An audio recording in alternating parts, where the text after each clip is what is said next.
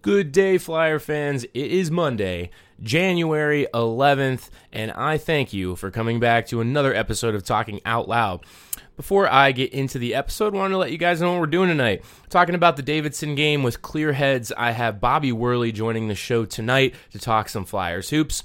Before we turn the page and take a look at the Duquesne game coming up on Wednesday. Right before we get into the episode, I wanted to remind you that this episode is brought to you by our friend and former alumni Sean Finn and former Dayton basketball manager Dan Helm, who are starting Clear Mortgage Ohio. Sean's had a successful mortgage business in KC over the years, and he is passing those services on to our Flyer community in Ohio. So Sean wanted me to remind you that rates are historically low. Money is cheap, and if you're looking to purchase a home or refinance, the time is now. You can contact Sean Finn at Sean@clearoh.com or visit the website clearoh.com, and they can close your loan fast. Most banks are taking 2 months. They can do it in 3 weeks. Whether you're refinancing, lowering your payments, consolidating debt, maybe you want to get the loan calculator out and check it out, what you can get on a rate with a new home. Any of these things appeal to you, give Sean a call. He can help you out. Again, Sean@clearoh.com, and he is our friend bringing you the episode that starts right now.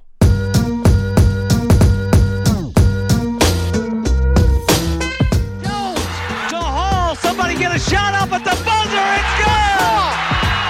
Brooks Hall hits it at the buzzer. The Dayton Flyers. And the Dayton Nets without that. Sanford crashed all the way out. One of the great college basketball venues in the nation, UD Arena. The Flyers are going to the Elite Eight for the first time in 3 years. Here comes Toppin again.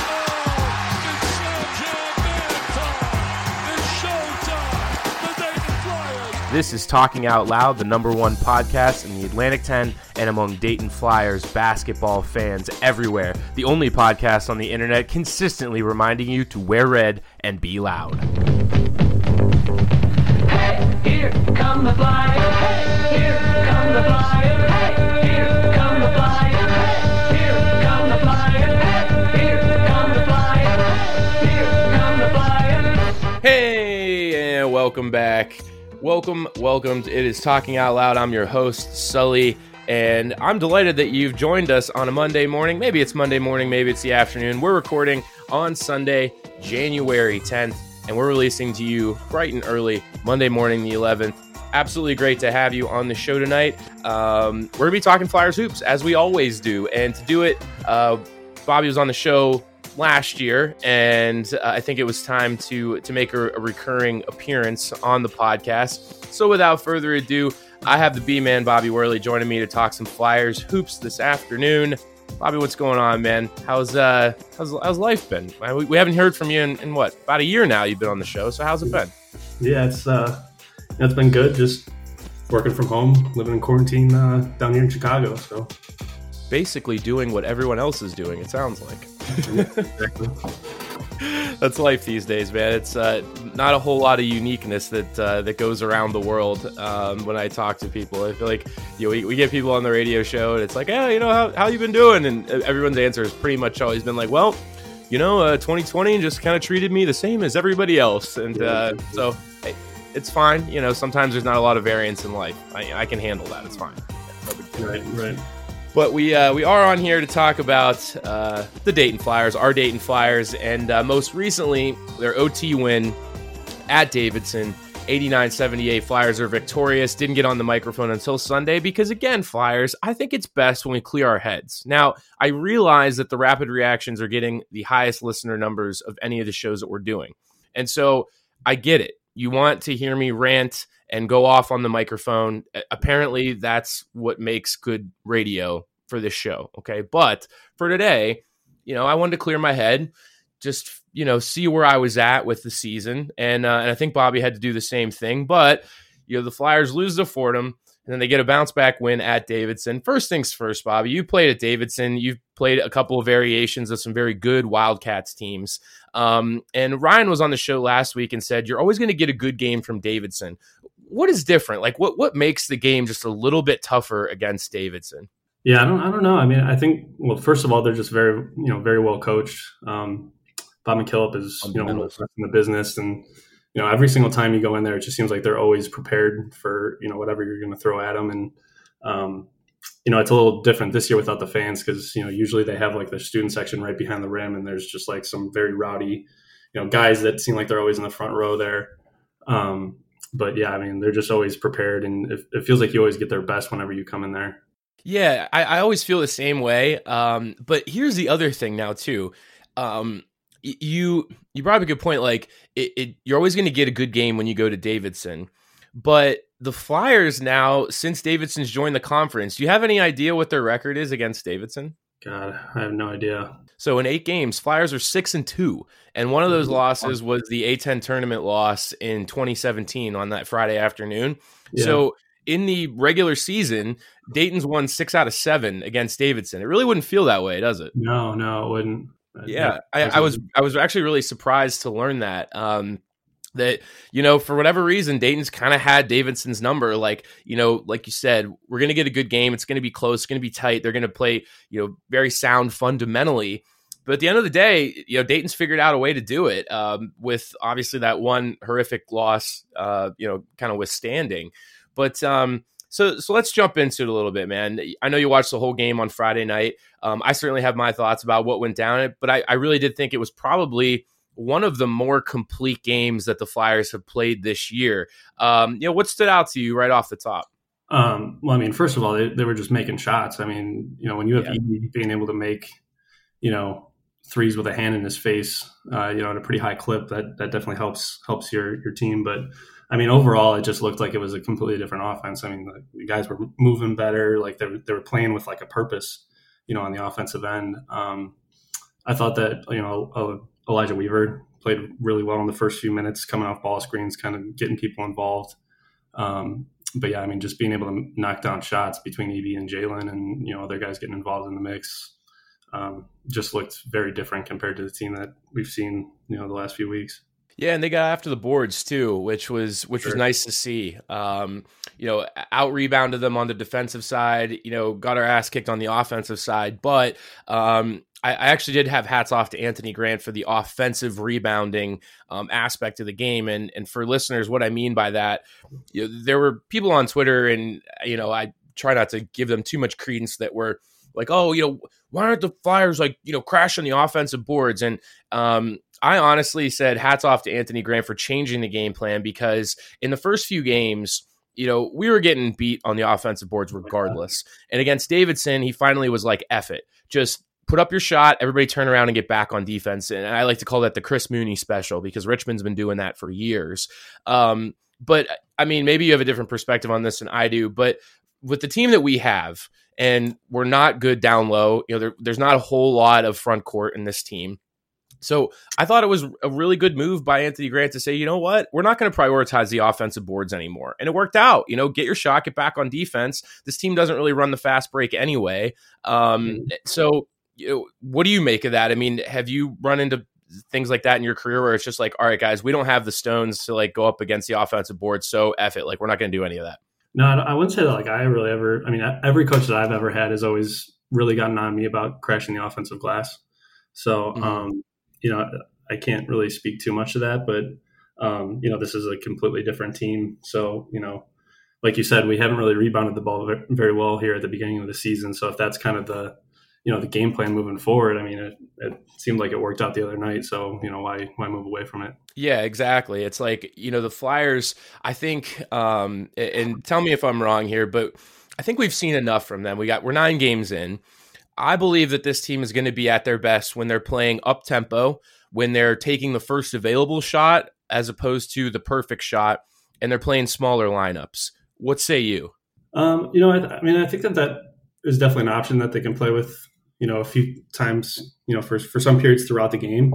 I think that there is benefits to having like Jordy down in the post. I kind of wish that they would give him some more looks down on the block, just to kind of switch things up on defenses. I feel like he really spends the majority of his time away from the rim, setting ball screens, and guys don't really give him enough attention down on the block. And I think that just creates more offense for us, playing into out.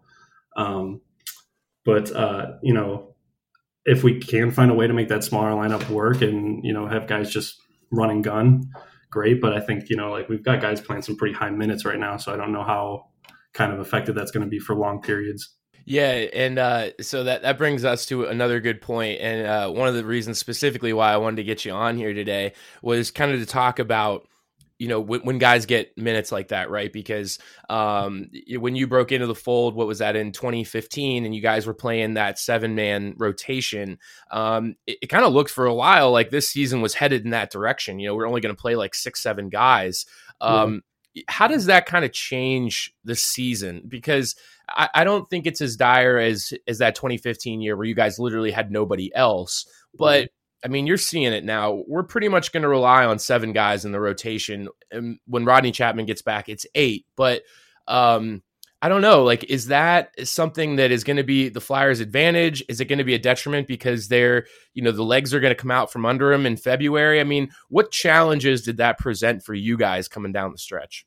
Well, first of all, I think like it really presents a challenge for the training staff, for like Mike Mulcahy.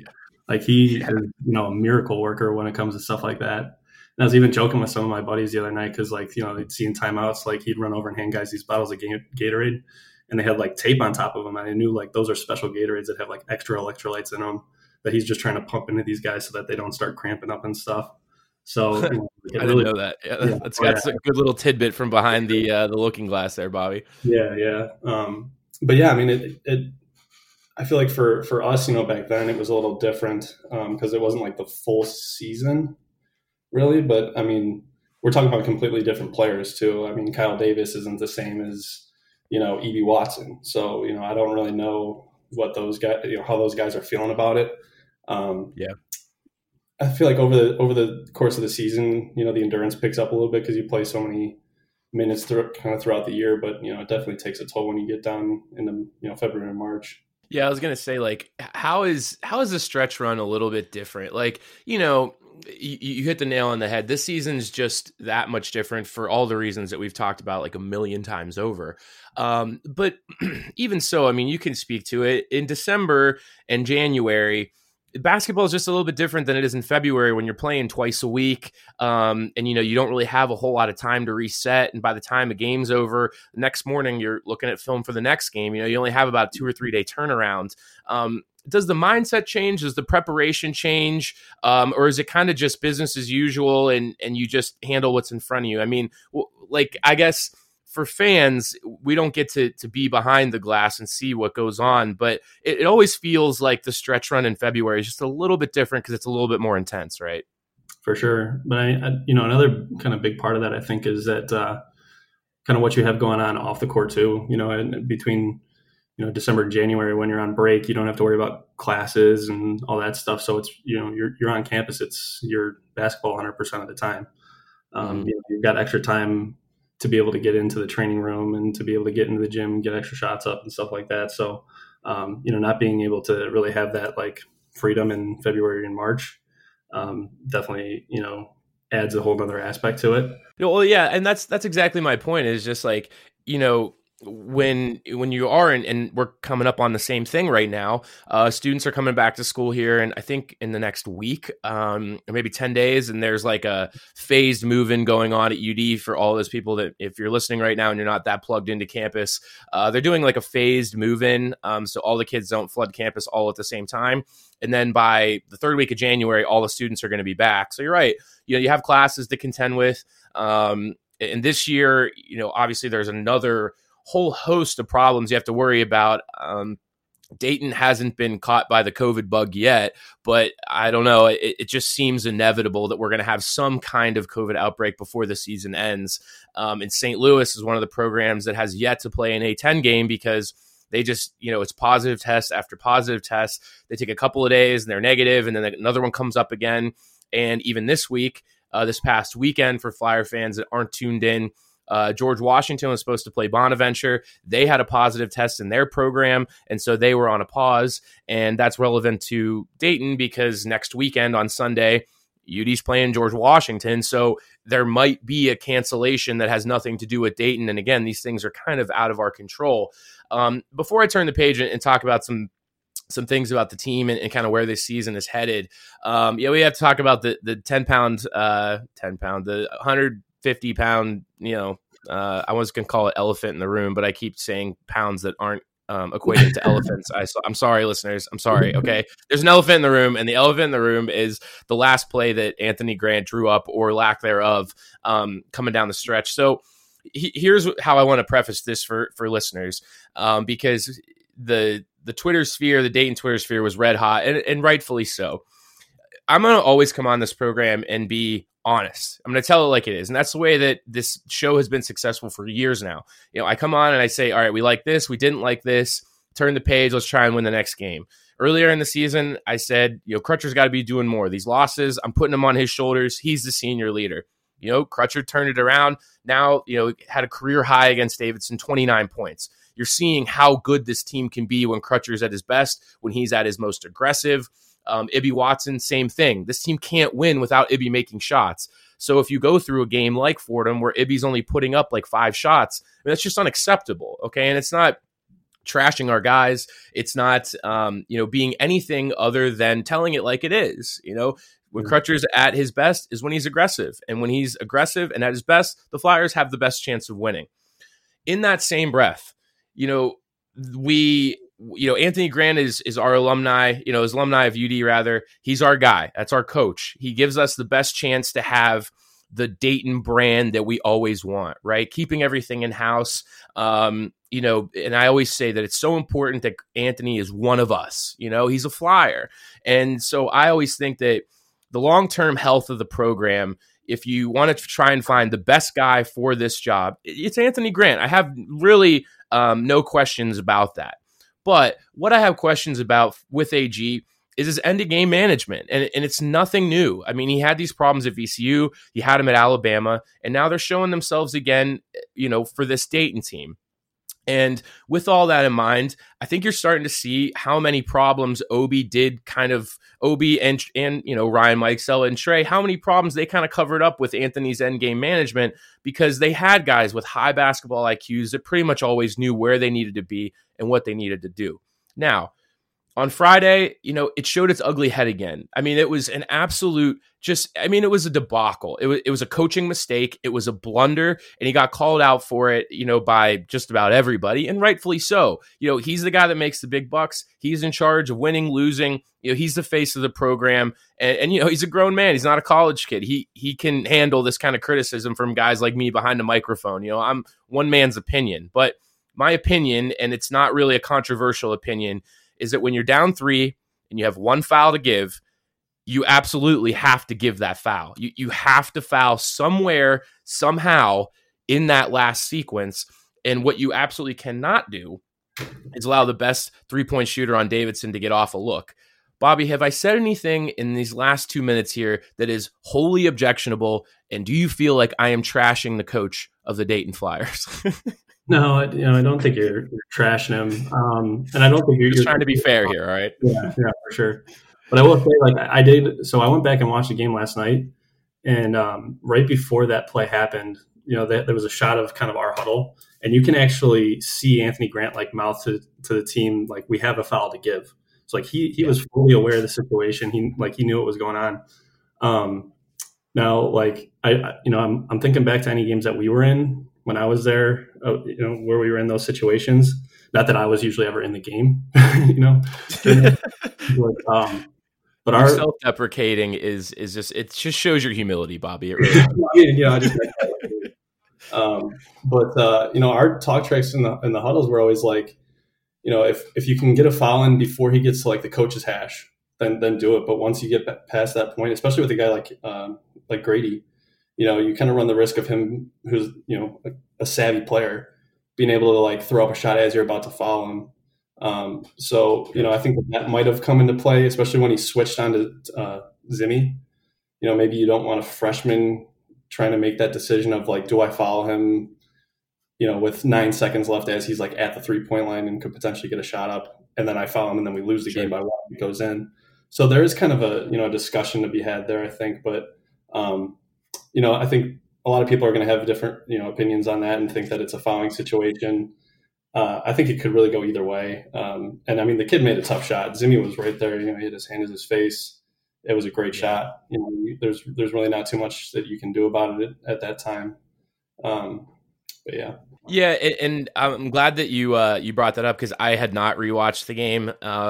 When we win thrillers like that, I've seen it all. I don't need to go back and relive it. My blood pressure was high enough just watching that game.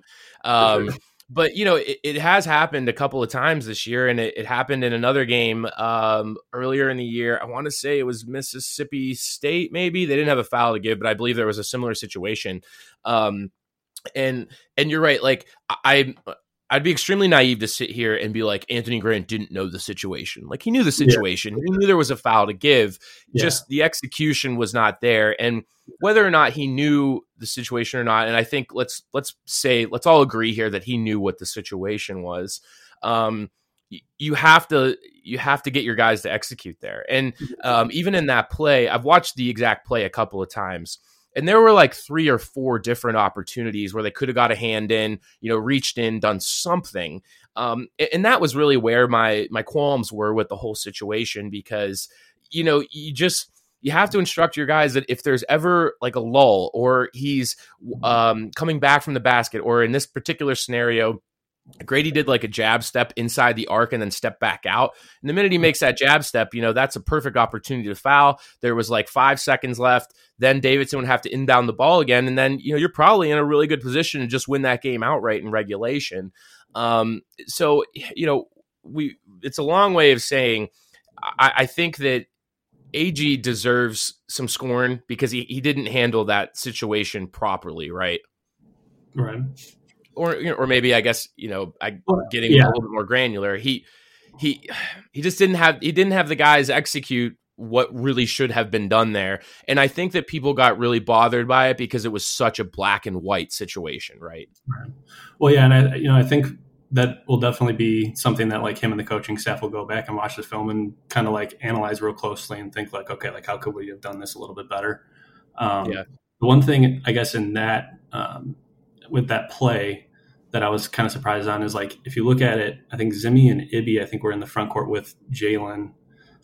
Davidson started in kind of like a 3 front, and Zimmy and Ibby were up kind of on their guys, and Jalen was kind of, back off of Grady.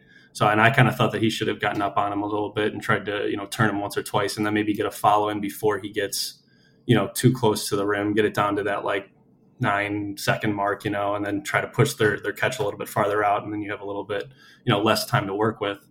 But yeah, it's a learning situation. Hopefully they if they ever find themselves in that situation again, we'll, play it out a little bit better, but we won the game. That's kind of the thing to remember. So yeah, that's what I think. I said this to a couple of people. I was like, all right, we won. It's chill. Like, I'm not going to like argue about this anymore, and David Jablonski at Dayton Daily News was even like getting perturbed with people because, Dayton Twitter was sounding off on Friday night. They're like, Anthony should have done this, Anthony should have done that. And Jablo was like, all right, guys, I'm only going to allow 50 tweets on this, and then I'm shutting this thread down altogether. And I'm like, yep, that is emblematic of the entire fan base. Like, we needed something to bitch about, but we still did win the game. So it was a great win. And you had the tweet of the night with Elmo coming back from the dead. You lose to Fordham and then you win at Davidson. Like, man, that's like been the story of the season, right? It's like when you think they're down and out, they're right back in it again, right? Yeah. And I think that's going to be my thing moving forward here. Is I'm just going to tweet out like just a random little GIF or something after a game, just to a few words. Yeah. I don't want to give too much insight because I think like a couple of years ago I tweeted something. I got a little bit of blowback from some of the fan base, so I'm trying to avoid that moving forward. So that's how I live my life, man. Believe me. Just lean into it, Bobby. That's the best advice I could give you. Lean into it. I guess I just don't want to be looked at as the guy who like shits on the program all the time. It's like keep it. What are you saying about me? All right, what are you saying?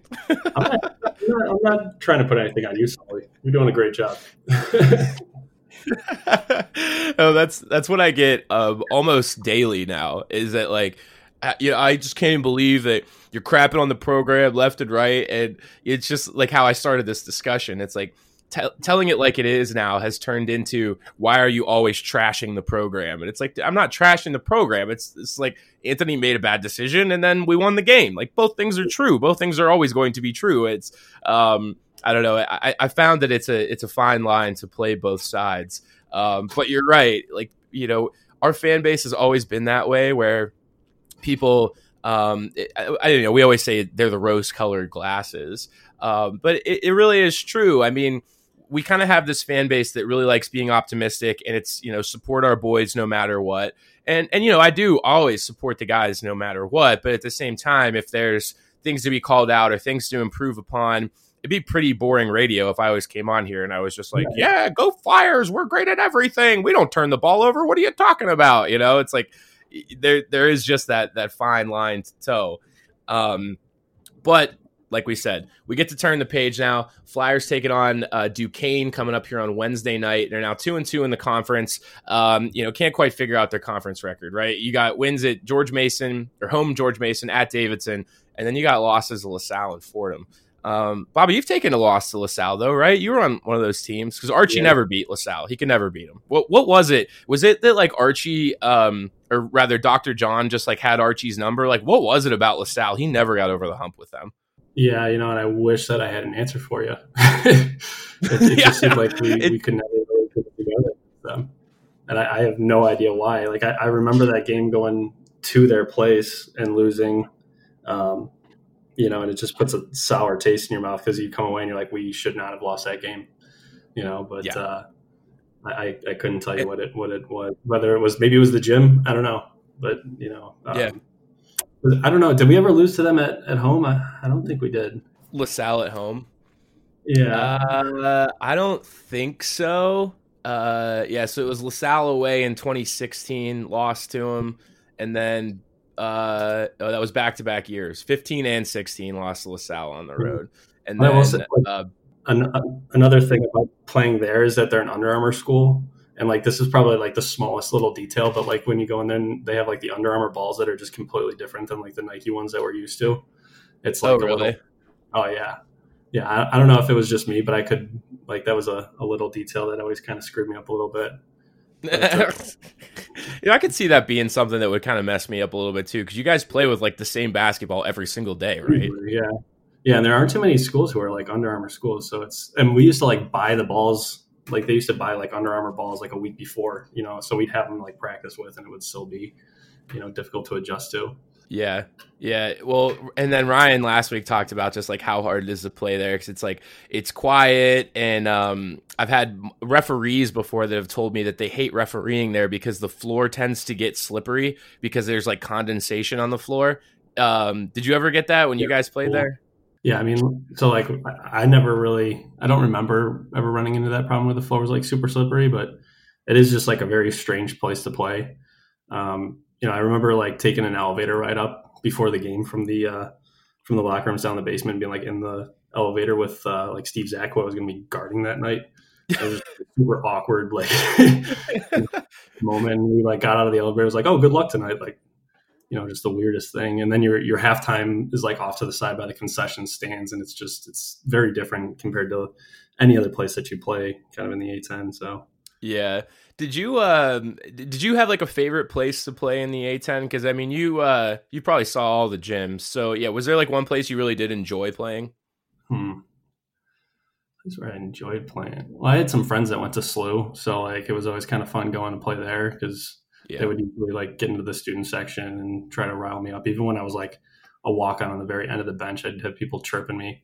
But you know, outside of that, I'm trying to think. VCU was like always kind of fun, because I mean, for as much as people, you know, give them shit about that, you know, stadium and stuff, like it was always just a crazy environment, and those games were always really entertaining. But I can't say that I had like one that was like, oh, like I'm really looking forward to going to play here, you know? Yeah. Well, I asked that because I don't know if you know this, or, you know, fans know this, but I feel like a lot of people in our conference enjoy coming to UD Arena and playing.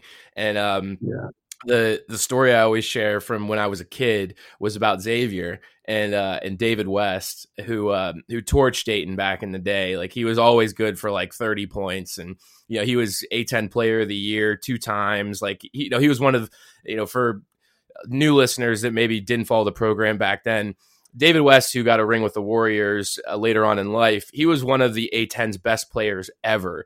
And I always share the story about when he used to come to UD Arena and they drive up 75, he loved it because he had some of his best games in his career he had at UD Arena.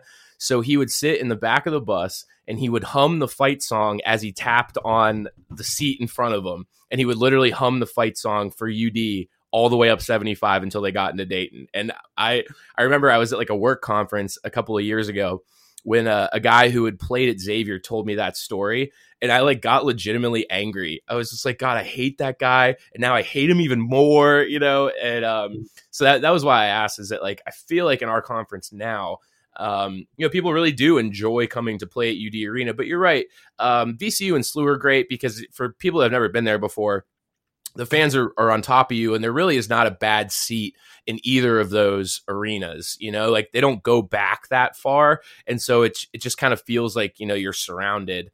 So anyways, turning the page from that, I had to give you some trivia tonight before we get into the talking about Duquesne, because Duquesne's coming up on Wednesday.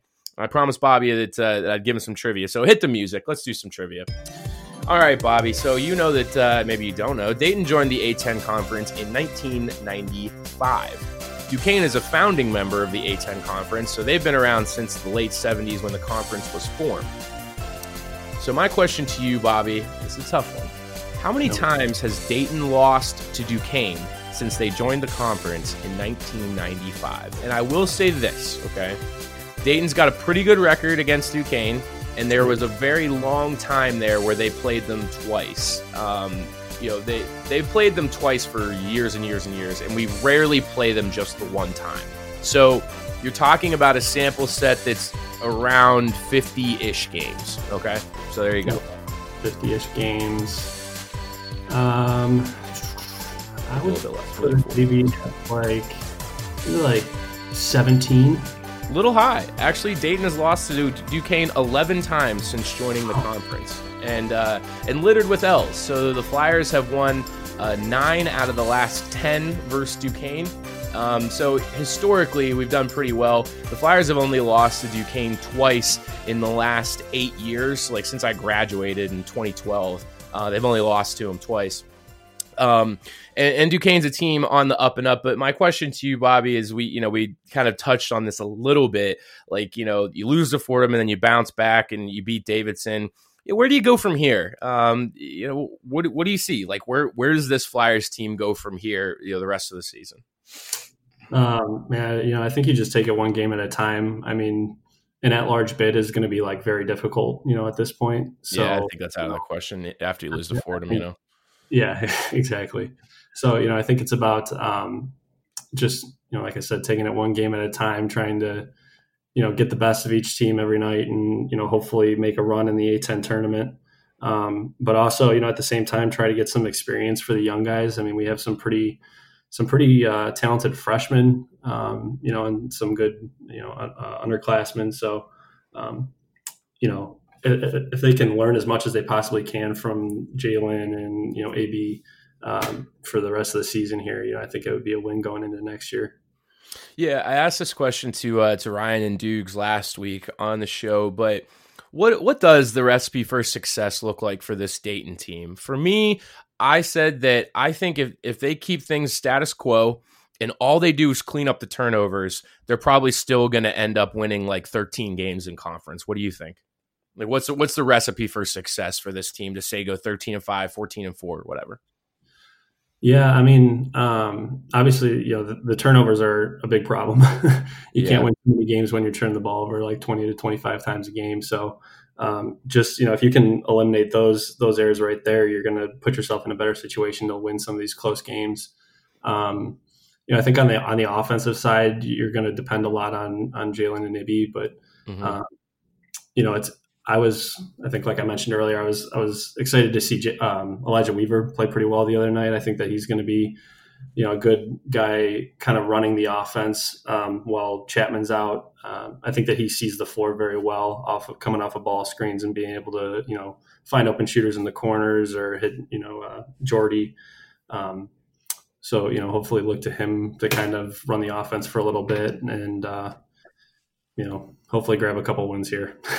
Yeah. And there's still some time. Like, what I really enjoyed about this early part of the schedule, like, didn't really foresee us losing to LaSalle and Fordham, but there's a lot of games here to kind of get right. Like, Duquesne is, they're an okay team. I'd say they're pretty much like A10 average, right? I think Dayton should beat Duquesne on Wednesday. But again, when you lose to LaSalle and Fordham, you can lose to anyone in the conference. And then they get GW back-to-back on Sunday and Wednesday. So you got 3 games here to kind of get the ship right. And then you go VCU, St. Louis, Rhode Island. And, the rubber kind of meets the road in those 3 games, right? Like, we're going to figure out if this team has fight in them in those 3 games, and if they're going to be capable of beating anyone in the A10 because they're capable of losing to anyone in the A10. And, I think that Anthony's kind of gotten a sense of urgency now. When you get slipped up to teams like LaSalle and Fordham, the urgency just picks up a little bit more, and you kind of realize that, hey, any game can get away from you. I guess this was one question I was wondering, and maybe you have an answer, maybe you don't, but the Flyers now have played every single game in single digits. Well, I guess, the Davidson game was an 11-point win, but it still went to overtime, so the sentiment still stands. Like, what is it about this team where they just end up in close games every single night? Why do you think that is? I mean, I guess it has to do with the turnovers, but do you think there's any other, underlying reason? Yeah, I don't know. They can't hold a lead, so, there's that. Right. Yeah, I mean, turnovers, rebounding. I mean, we've actually shot free throws pretty well. So, expecting those close games to be able to knock down free throws down the stretch, that kind of helps. Yeah.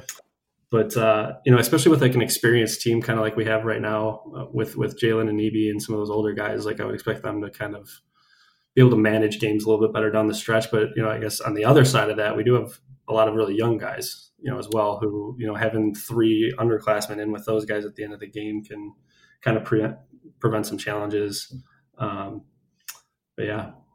Certainly that knife cuts both ways. Yeah, I completely agree with you. I was listening to Flyer Feedback, and I'm happy to promote Flyer Feedback on this show because it's a 2 radio show town now. We got Talking Out Loud and we got Flyer Feedback. All right, so I don't feel the need to throw shots or whatever. We're in a nice, healthy competition in the land of Dayton, Ohio. But on Flyer Feedback after the Fordham game, they always go to Anthony Grant's post game with Larry.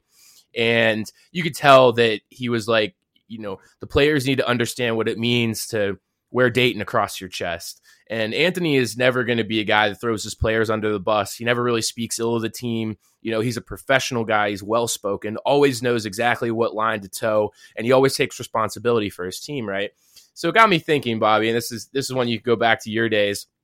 I'm sure that he really laid into the team when he got into the locker room about losing to Fordham. Do you remember in your playing days when Archie Miller was the maddest when he came into the locker room? Or does one game stand out where you're like, he was absolutely fuming that night? A lot of the times with him, it wasn't so much that he was super, super mad after the games. It was usually the next day when we'd watch film. that's so Archie, man. You here for the next hour? If I can just sit in the corner and hopefully he won't say anything about me, then that would be great. But yeah, I mean, Archie was always one too, though, to take the blame for everything. His press conferences were always I take 100% responsibility, blah, blah, blah. Even in some I'd say it really wasn't his fault, but and I guess I don't really listen to all of these post game conferences with Grant and everything, but yeah, I mean, I don't think that he's wrong for kind of putting that players need to understand the name that they're wearing across their chest, but they I think for the younger guys, they'll learn that throughout the season here, that it's a little different right now not having the fans, because they don't kind of get the emotion from the fans when stuff like that happens, but hopefully pick it up a little bit. Yeah, that's probably worth drilling into at least a little bit for people. When you're on the floor, and I know that you don't have obviously the perspective of playing in an empty arena like these guys do, but what does the fan presence give you as a player on the floor? Because it seems like it's tangible, right? Yeah, no, I mean, it's huge. Yeah. I mean, I remember like one of the very first games that I got in, I think I like, it was the last like 2 minutes and I like dove for a ball or something and the crowd just like went fucking crazy. And people in Dayton love nothing more than hustle plays, man. Yeah, I got up and I was like, that didn't even hurt. Like I can get up and run, back down the floor. Like, there's something about it that just kind of fuels you to get up when you hit the floor hard and, stuff like that. So yeah, it is very important. So I can't imagine what it's like for these guys playing in these empty gyms. Like it's got to be so weird. Yeah. I think back to like some of the like exhibition games we used to play in the preseason and how kind of like competitive those were, but also like a little strange at the time. Being in like a tiny gym with nobody there, you're playing like Illinois or Purdue or something. It feels like it's a bigger moment than, there's nobody there to watch it or to like cheer it on or anything. So it's got to be strange for these kids. Yeah, and I just think about like you probably would have heard Archie a lot more loud and clear if UD Arena was empty in those days, right? I think Archie probably would have had to watch his language. I don't know. I was laughing the other day. I was watching the Indiana game or one of the Indiana games, and I remember like he always used to like after the game he would have no voice. Like he'd come in and he'd have the super raspy voice. And now it's like, I wonder if he still has that problem. Like if he's won that much where he comes in and, loses his voice or something. But yeah, that's interesting from his side of it now. Yeah. The reason I asked that question too is Kyle Davis came on, like, I guess this would have been about a year ago now. And I asked him, like, do you remember the time that Archie was like the maddest at you? And he brought up the Thanksgiving game against Nebraska. And it was one of my favorite stories I ever had on the podcast because he said he was just MFing everybody. And he was like, all these people have been kissing your ass and you guys just lost to Nebraska. Like, the fans can't help you win games and whatnot. So now that the dust is settled, years have gone by. I always love to hear those kind of behind the scenes Archie stories because like anyone that's ever seen him, met him, knows that the man just cares about basketball and winning basketball games. And, he gets fired up. So that was why I kind of was curious if you had one that stood out to you specifically as well. Yeah. God, there was probably more than one. I can't remember the exact game, but I remember one game coming out of we were going into a timeout and he like met me like steps before we got to the huddle. And he was like an inch away from me, just like up in my face. And I'm just trying to like look over him and not like, look him in the eyes or anything. Cause I thought he was going to kill me. I can't remember what it was about. It's probably cause like I didn't like jump a ball screen or something, but yeah, he could lose it pretty quick. But we all were just kind of used to it, and you kind of learn to just like take it and move on to the next play. And I know for sure that like whatever he was yelling at me about that day, like I probably didn't make the same mistake again after it. So yeah. Got up in your ass about it just to make sure that was a one-time mistake. Yeah. Finishing up with Bobby Worley now. And thanks for sticking around all the way to the bitter end here, talking out loud. This is why I like doing episodes fresh on Mondays. Last question for you, Bobby, because you said you watch Indiana, and I try to watch them when they're on too. And Big Ten in general is just good basketball right now. A lot of good characters, a lot of good teams. When you watch Indiana, I have said this to people that the Archie footprint of like how the teams ran in Dayton, you could see that early on at Indiana, but I think it's really faded over time, and he's kind of changed the way that he attacks things and goes about it. I was curious if, when you watch Indiana, do you see a lot of the similar things that you guys were good at and the things that you guys focus on at Dayton, or do you feel the same way I do, that he's kind of gotten away from it now and has changed his style a little bit? Yeah, I don't know. I mean, like I watch some of them play from time to time, and you can definitely pick up on like the plays that they run. It's like, oh, like I remember, that was this play and like that was this play. And yeah, I still remember some of those sets and things that he still runs. I thought like his first few years there, it was probably a little different because like you can't really coach a kid like Romeo Langford like you're going to coach, Scooch or Kyle. And that's like nothing against those guys. It's just like when you have somebody who's going to be like an NBA prospect, you can't like yell down at them kind of as much as he used to with us and try to like bring that out of him. And, I guess like I don't really know the situation, but I would think that would be kind of what it's like for them. I thought that like we really kind of bought into his system, and that's kind of why we were so successful. I think because we had a bunch of guys who were just like, I don't care about my stats. Like, we're going to go out every night and just play as hard as we can and win a game. So, I don't know the personalities of a lot of these guys that he has now. But, it definitely is kind of similar to, you watch and you see the same plays and the defensive rotations and stuff. And it's like, I know the drills that they do in practice to work on those things. So you're saying that the bones are still there, at least the skeleton of the Archie Miller teams in Dayton is still there. It's certainly good to know. But like I said, I early on I saw a lot of similarities, and these days not so much. But I'm sure that lens is a little bit different for you guys. All right, Bob, that'll do it for our show tonight. Always love having you on, man. Love getting your insight. Love getting your input on the season, the team. I know you're out there watching, so what better way to talk about it than just sit down, get in front of the microphone, and put a podcast episode together. Every episode, same rules. I let everybody get some final thoughts before we take the people out. And so the time is now, Bobby. What are the final thoughts for the UD listeners out there? I think I'd just say to everybody, like, don't give up on these guys yet, and don't give up on AG. I think they do have some good things cooking here, and I'm looking at the schedule right now. I see VCU coming up on the 23rd, and it's always good to beat VCU. So I'm hoping that they can pull one out there. So just kind of stay as positive as you can, and some tough losses, but hopefully we can finish out the season strong here, and who knows, maybe make a run at the A-10 tournament and see where we go. Fortunately or unfortunately, that is exactly what we are playing for the rest of the season. It is a few days in Brooklyn, but as Bobby said, this is a nice little buffer stretch here. Duquesne on Wednesday, and then the home and away versus George Washington on Sunday and Wednesday before the rubber really meets the road, and you're going to find out a lot about this Dayton Flyers team.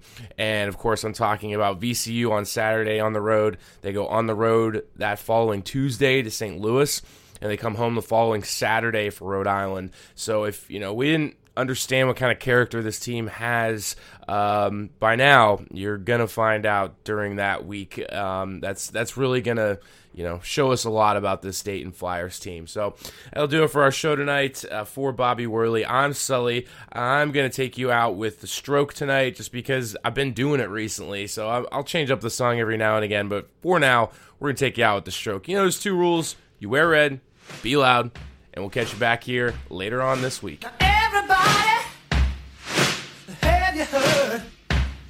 If you're in the game, well, then The Stroke's the word. Don't take no rhythm, don't take no style. Got a thirst for killing, grab your body. Woo!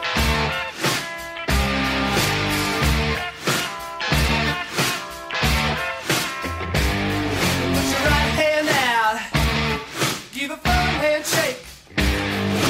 Talk to me about that one big break. Spread your ear pollution both far and wide.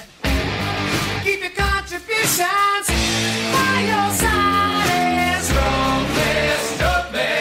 Could be a winner, boy, and move quite well. Stroke me, stroke me. Stroke me, stroke me. You got your number down. Stroke me, stroke me. Say you're a winner, man, you're just a sinner now.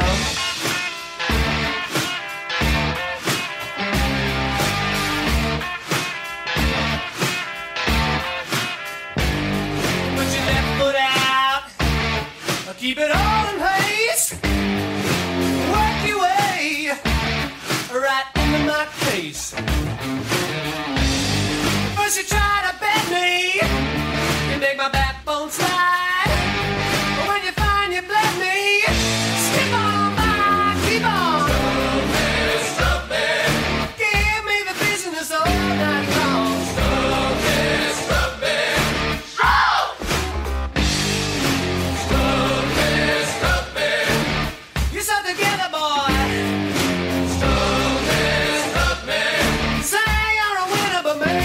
simmer down.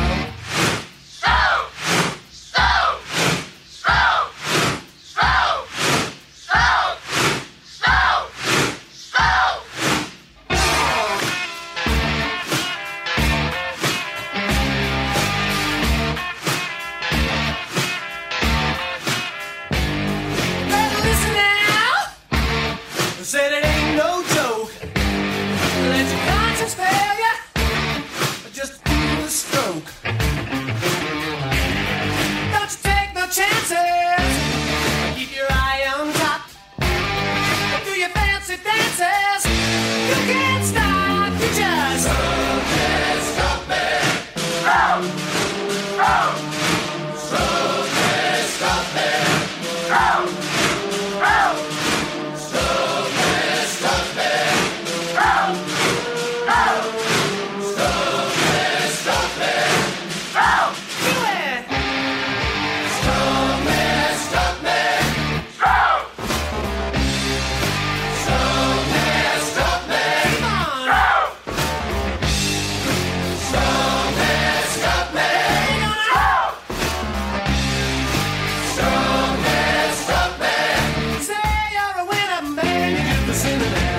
Save big money when you start your next project today at Menards. Convert your current recessed lighting with energy-saving LED downlights from Fight Electric. They're bright and install easily in just minutes. They also go from regular lighting to nightlight mode with just a simple flip of a switch. Save big on all Fight lighting products now at Menards. Shop our lighting options today in-store and on Menards.com. Save big